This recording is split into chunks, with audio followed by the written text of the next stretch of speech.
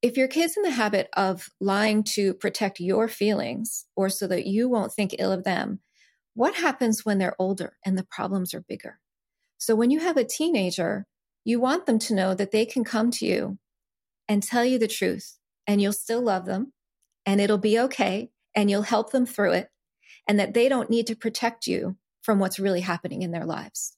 Say goodbye to your credit card rewards. Greedy corporate mega stores, led by Walmart and Target, are pushing for a law in Congress to take away your hard-earned cash back and travel points to line their pockets. The Durbin-Marshall credit card bill would enact harmful credit card routing mandates that would end credit card rewards as we know it. If you love your credit card rewards, tell your lawmakers, hands off my rewards. Tell them to oppose the Durbin-Marshall credit card bill.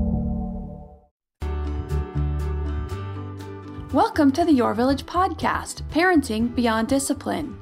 Your Village is the most comprehensive site for evidence-based parenting classes available on demand at yourvillageonline.com. Our 50-plus classes give parents the foundation, steps, and tools for creating strong, healthy relationships with their children, resulting in responsible, cooperative, happy, and successful children and families.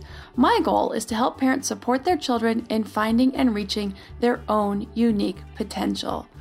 The podcast is a place to learn about all things parenting and get your questions answered. I'm Your Village founder and your host, Erin Royer. Colleen Doyle Bryant is an expert on common decency and the author of 5 books and more than 50 learning resources about making good choices for the right reasons.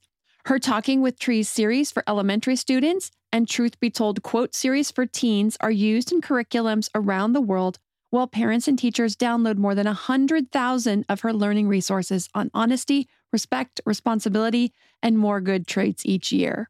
Her latest release for adults, Rooted in Decency, Finding Inner Peace in a World Gone Sideways, looks at how the decline in decency in society is affecting us personally and how we can move forward to a place of kindness and cooperation. So welcome, Colleen. I'm so happy to have you on today. This is such an important topic. Thanks so much for having me on the show. So first, I would love to know a little bit about how did you get into this work? What got you into this area of kindness, responsibility, decency? Well, it started, I would say, about 20 years ago when my kids were little. And at the time, it was the self-esteem parenting revolution that was going on. And, this whole period of time where kids were taught to never feel bad, they should only ever feel good about themselves. And I noticed that they weren't learning to make good choices for the right reasons. And the motivation to me was too self-centered. So I started coming up with ways of teaching them at home about why you should be honest and why you should treat each other with care and respect. And over time, I came to realize that other parents struggled with the same sorts of issues. And I had found these ways of talking about it. So I started first with the Talking with Trees series, which was a series of picture books where kids are in moral situations and learn how to feel their way through those moral dilemmas. And then over time, as my kids grew, their problems grew with them. And I started a teen series to help with the sorts of situations they were seeing as teens. And then finally, in the last number of years, I looked around at society and I said, for all that these parents and teachers are downloading my stuff, they know that we need to teach kids about good values. They don't seem to be acting with the same sort of honesty, respect, responsibility, and compassion that they're telling their kids should have. So it started recently with this question for adults that said, why? Why are people acting like this? What's happened to society? And how do we get back to a place of more cooperation and kindness? That is beautiful. I talk a lot about that in my classes. And there was such a shift in parenting into the self-esteem movement. You're right about it. It was like, you always need to feel good because then you'll be more, I think they thought they'd be more successful if they just felt really good and really confident all the time. But then that didn't allow for a place to do self-assessment. It's great to have good self-esteem, but it needs to be a realistic self-esteem on, how did I really do? How am I doing? How can I do better? Not just I'm always great no matter what. So that's a great story. I love that. So I would love to, I heard you talk about this on another podcast, and I think it's really important to understand this is the evolution of decency, why that's important in society. And I'd love to have you share that with my audience too. Sure. So when I started doing the research for Rooted in Decency, I looked around and said, okay, some people are doing what they think is right, while other people think what they're doing is horribly morally wrong. So who's right? I mean, who gets to decide? Where does right and wrong even come from? And so I started looking back through psychology and sociology and moral philosophy and religion, and just kind of did this whole backtrack to say, where do we even come up with the ideas for what's right and wrong? What are good values and what are, vices? And so what happens is you go back before we had laws, you go back before we had the moral codes that are in the world's religions, and you find that people were living in groups together because they had figured out that their ability to survive and to thrive was better when they cooperated with other people. So humans, we are a social species for a reason. It's because our chances of being safe and secure and achieving things in life are better when we have relationships with other humans, where we have trust and fairness and cooperation so that we can work together towards our well-being. And so what those early groups of people found were there were certain behaviors that helped people cooperate and live well together. And those behaviors they valued and they wanted to encourage, and those became what we now call values. And the behaviors that were harmful to individuals and harmful to the group, those became the vices. And so over time, we see groups of people all over the world who lived thousands of years apart all came up with the same essential moral code for how people should treat each other. And those essential human values persist today. We see them in religions, we see them in humanitarian values, we see them in business books about how teams cooperate, we see them in parenting books about how kids get along with each other. So they're really this timeless, foundational human behavior. And can you enlighten us a little bit? What are some of those values that have kind of space, time, and I guess space? Yeah. So there are 4 of them. You can take lots of different sources and look at how they say people should behave. And when you take out the duplicates and the things that are, similar, they come down to 4 core values that are the pillars for human society. They are truth, which is all your aspects of honesty, being honest with yourself, being honest with others, dealing, without cheating and stealing and lying. There is respect, which is first off self-respect, that you act in a way that's in line with your values and that you treat other people the way you'd like to be treated. The third is responsibility, which means 1, we take responsibility for ourselves. We are responsible for our own bodies and our minds and our own development, but we're also responsible in our relationships with other people. So life runs on this give and take between people. We're doing our share. We're doing the give that we should, and we're getting the take that's fair. And when we're not, we hold each other accountable. And then finally, compassion. And this one's really important because life can be hard. And compassion is the inspiration that helps us help each other through the hard times, but it also is the celebration of the good times together. It's sort of that whole empathetic process where we enjoy and celebrate with each other, but we also comfort and have the courage to persevere when things are hard. So those are all great values. And I love that, I think parents today, we have a lot of goals for our kids, but one of the big goals we do have is raising kids who are kind and compassionate and honest people. So, this is a big order. It's a tall order, but I know you've got some great ideas that brought through all your research. So let's talk about honesty. You have 4 strategies to teach kids the value of honesty. Yeah. So the first strategy for teaching kids honesty is helping them realize that good choices feel good. So, we just talked about this whole evolution of people, and our bodies evolved along that time to help encourage us to do the things that are good for our well-being and avoid the things that are harmful for our well-being. So our body gives us lots of signals about whether or not we're making good choices.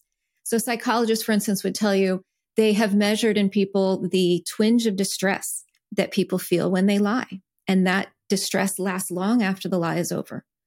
Or psychologists have measured the release of chemicals in our brain that happens when we see people being caring and being good and being kind. And it makes us want to behave the same way. So one thing we can do with kids is to help them recognize that there are signals there that they should be paying attention to. It's kind of like sight, sound, touch, but it's the feelings inside our bodies. So one thing we do with kids is we say, okay, how does it feel when you lie? How does that feel inside your body? Well, guilt does not feel good, does it? Right? You get this tension and this tightness and the worry and the anxiety. What if I get caught? What if I have to own up and face somebody and look them in the eye and they catch me in this act? It feels terrible. On the other hand, when we tell the truth, it can feel uncomfortable in the moment. But afterwards, we get that sense of pride and elevation and the self-respect that comes from knowing we did the right thing. So number one is connect the body. And I know you've talked about this in your show before, where usually like parents shouldn't short circuit the process. They need to let kids feel those sensations and process through it. Yes, give them the opportunity to work through it, not expect a response right away. Yeah. So strategy number two is a lot of the times kids lie is because they don't want to disappoint you or they don't want you to think poorly of them. But we need to help kids know that if what they're trying to do is make us happy, then we would be happier if they told us the truth than if they told us what they thought we wanted to hear. And I think this becomes really important later in life also, right? So when they're little kids, their lies seem kind of small. They're not that big of a deal. And maybe it's easy to brush them off and not think about them. But if your kid's in the habit of lying to protect your feelings or so that you won't think ill of them, what happens when they're older and the problems are bigger? So when you have a teenager, you want them to know that they can come to you and tell you the truth and you'll still love them and it'll be okay and you'll help them through it and that they don't need to protect you from what's really happening in their lives. Very true. I had a couple thoughts on that one. First was, my younger son struggled with some depression. And one of the things he didn't tell me at the time, but told me just a few weeks ago that he did feel like he wanted to die. He was feeling suicidal. And I asked him why he didn't tell me. And he said, because he didn't want to worry me. Mm-hmm. And so it was him trying to protect me. And so, helping him to understand that he never needs to protect me from anything that he's dealing with. I don't want him to protect me. It's my job to protect him. And, so that's a really important point. Yeah. When you're talking, one of the things I tell parents about lying is if you know that they're lying, to stop them in the moment and not let them keep going. Like if they say they didn't spill the plant, but they've got dirt on their hands and, and the plant spilled over, like, they did it, like not to let them keep trying to tell the truth. Just tell them, I know that it was you. I could see the dirt on your hands or the chocolate cake on your face or whatever it is that they said they didn't do, and just stop them right there. So just not let them keep, digging a hole, right? Yeah. Well, the other two strategies touch on that. One is that studies show harsh punishments don't help kids stop lying. They actually make them better liars.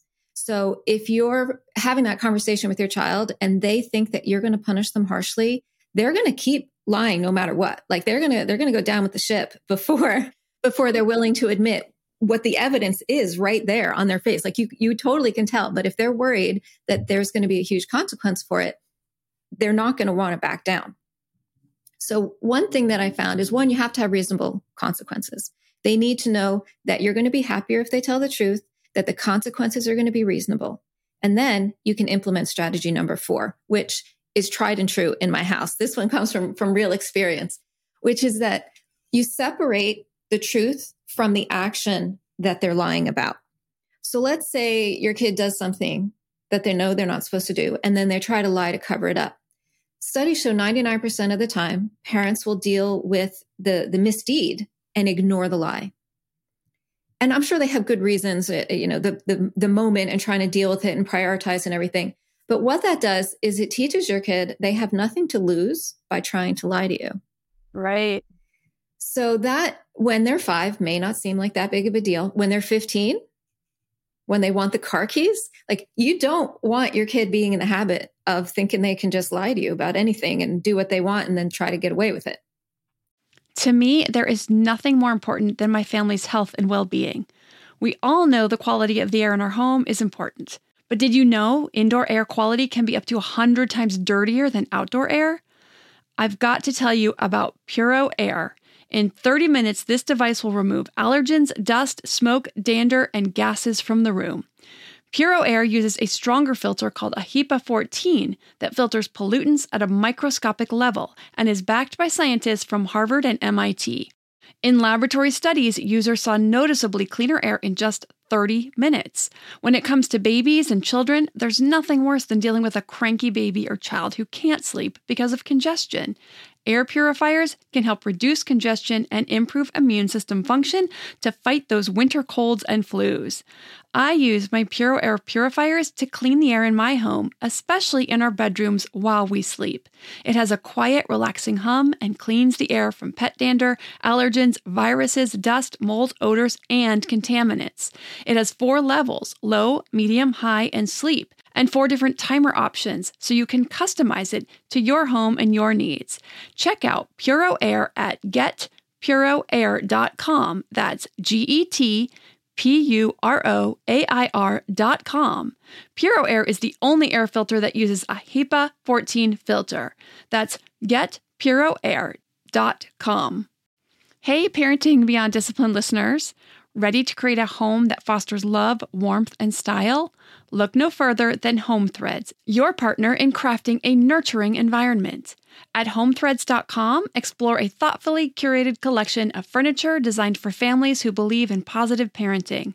From cozy reading nooks to durable playroom essentials, our pieces are crafted to enhance your parenting journey. Home Threads has an incredible selection of furniture, decor, and accessories like throw pillows, blankets, to snuggle under for family movie nights or reading time that helps you create the warm, cozy home that is the foundation for happy family memories. I love all the great pieces I've gotten from Home Threads to finish the look in my home. Gorgeous yet durable and cozy accent throw pillows, blankets, and some really cute wall decor. I have an ocean theme throughout my downstairs, so I got a couple of really great wall pieces to finish that look, and some picture frames for the family photos. Visit homethreads.com/parenting today and get a code for 15% off your order. That's homethreads.com/parenting to get your code for 15% off your order, because great parenting deserves a great home. Home Threads, love where you live. So it's better to establish right from when they're young that there are always consequences for our actions, right? We can create good consequences and we can create bad consequences. It is within our control to choose and create the sort of outcomes that we want. And so if they have made a choice and made a mistake, there is always going to be a reasonable consequence. Now, if they lie about it, there's going to be a double consequence. So let me explain how this works. Let's say you've set a timer for your child with their video game. They're still playing well beyond when the timer should have gone off, but the timer hasn't gone off. So they've manipulated the timer. And so you walk in the room and you say to them, "You're still playing your video game. I know your timer should be over. You have a choice right now. You can tell me what really happened, be honest, and there will be a consequence for what you've done. If you lie to me, there'll be an extra consequence for the lie." So let's say they tell the truth. Maybe they lose the video game for a day or 2.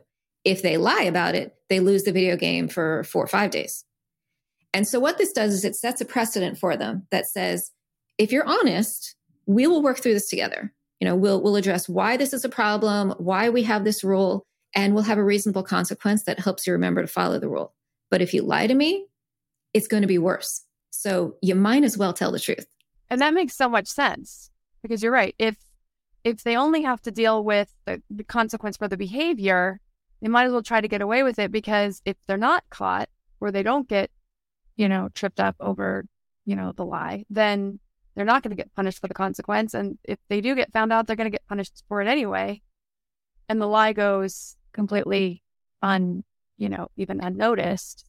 And so it's like, I might as well give it a shot. It's like gambling. It's like, 50-50 or whatever. I might as well give it a shot. But that way it makes the lie more the forefront of something they might want to think about a little bit deeper before they do. And it really helps if the consequence is related to the impact of lying. So what lying does is it ruins trust. And kids want to have freedom. They want to have the opportunity, especially as they get older, to do things independently. And the only way we as parents or teachers or other adults are going to feel comfortable giving them that freedom is if they have a reputation for honesty. If we know that we can trust them to make good choices and to come to us if they need help. So another great thing as you're giving those consequences is to have them relate to trust. So if they have lied about something where you can take away a privilege, where it's like, well, I can't trust you to use this responsibly, so you're going to have to earn back my trust. That helps them connect the fact that honesty equals trust. It is worth it for me to behave and to make choices that build a precedent and people know that I can be trustworthy. I'm so glad you mentioned that. I do remember when my kids were younger and if they'd tell those little white lies, that I would have those exact conversations with them about responsibility and trust, and that they get more responsibility as they build trust. And that if, when you lie, it does break down that trust. And that's going to affect your, the areas of responsibility, where I can give you freedom and independence. And that's such a, which happens when they're a little older. You can't talk to a 3-year-old about independence in that way, but such a good point. So I would love to talk about your kids' books for a minute, because I read the description. I'm going to start with the book for the tweens and teens, Truth Be Told quotes, because the description just really caught my attention and as such a deep truth. And that description is, I'm sure you know what it is, but for my audience, it says, today's teens don't want to be talked down to with impractical or self-righteous lectures. Studies show they want real advice they can use to figure out who they want to be and how they want to engage with the world. They want to know how to be successful in setting goals and making choices for their lives as adults. And I think this is it's so true, not just for tweens and teens, but even for younger kids. Like, they really want to be respected as people. They want to be considered, and they want to learn how to show up in the world and how to set their goals. So I just thought that was such a beautiful description. I'd love for you to enlighten us more about that process. Yeah, there have been a few studies in the past few years about teens and what we call social emotional learning. And so for anyone who's heard, sometimes it's in the news and people are all like up in arms about social emotional learning. That's like a political thing. Ignore that and recognize social emotional learning is about giving kids the skills to deal with themselves and other people in life. And the studies show teens know that they need this. And in fact, they're frustrated that high school doesn't set them up with those real skills for life. And what they say they want is more information about how to work well with other people, how to see other perspectives, how to resolve conflict, how to understand their own emotions and deal with the stresses and the realities of life. And respect in their own status is a big part of that they want to feel respected as a person. They want to be talked to in a way that shows these skills as they relate to the real problems they face in life. So they don't want scared straight lectures. They don't want some materials that were adapted from an elementary school, which realistically is a lot of what exists today. There are not a lot of resources available for teaching teens about social emotional topics that really are going to be necessary when they go out and have relationships, adult relationships, when they are having colleagues and work issues. So we have a real opportunity to get in there and apply these lessons with respect to the sorts of issues they're facing. And that'll give them the confidence and the sense of agency, which is a really big deal right now with mental wellness. A lot of kids are feeling like they don't have control and life is happening to them and it's hard to handle and they don't know what to do about it.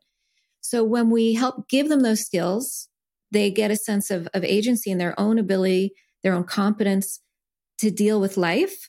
And that would address a lot of the mental health issues that we're seeing. Thank you so much for sharing about that. So I'm just curious about the book. How does that bring about these lessons?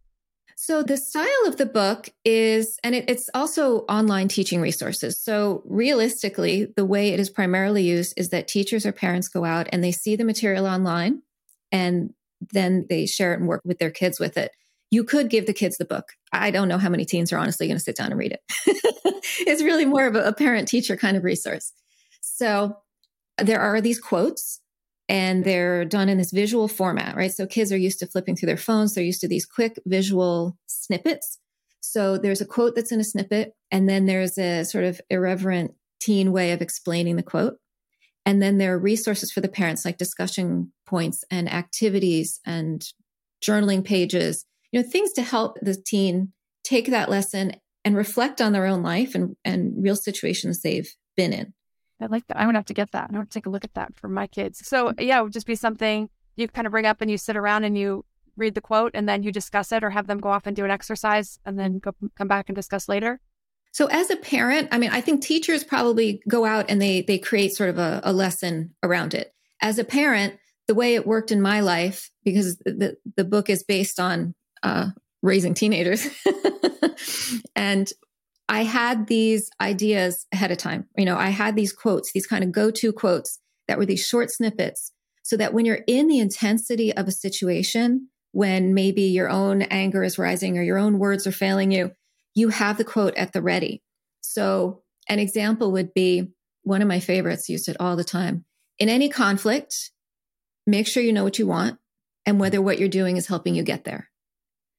So when my teen might come and want to go borrow the car keys and go to some event with their kids, but they were approaching me in sort of a snarky or aggressive sort of way, I could say, is this really helping you get what you want?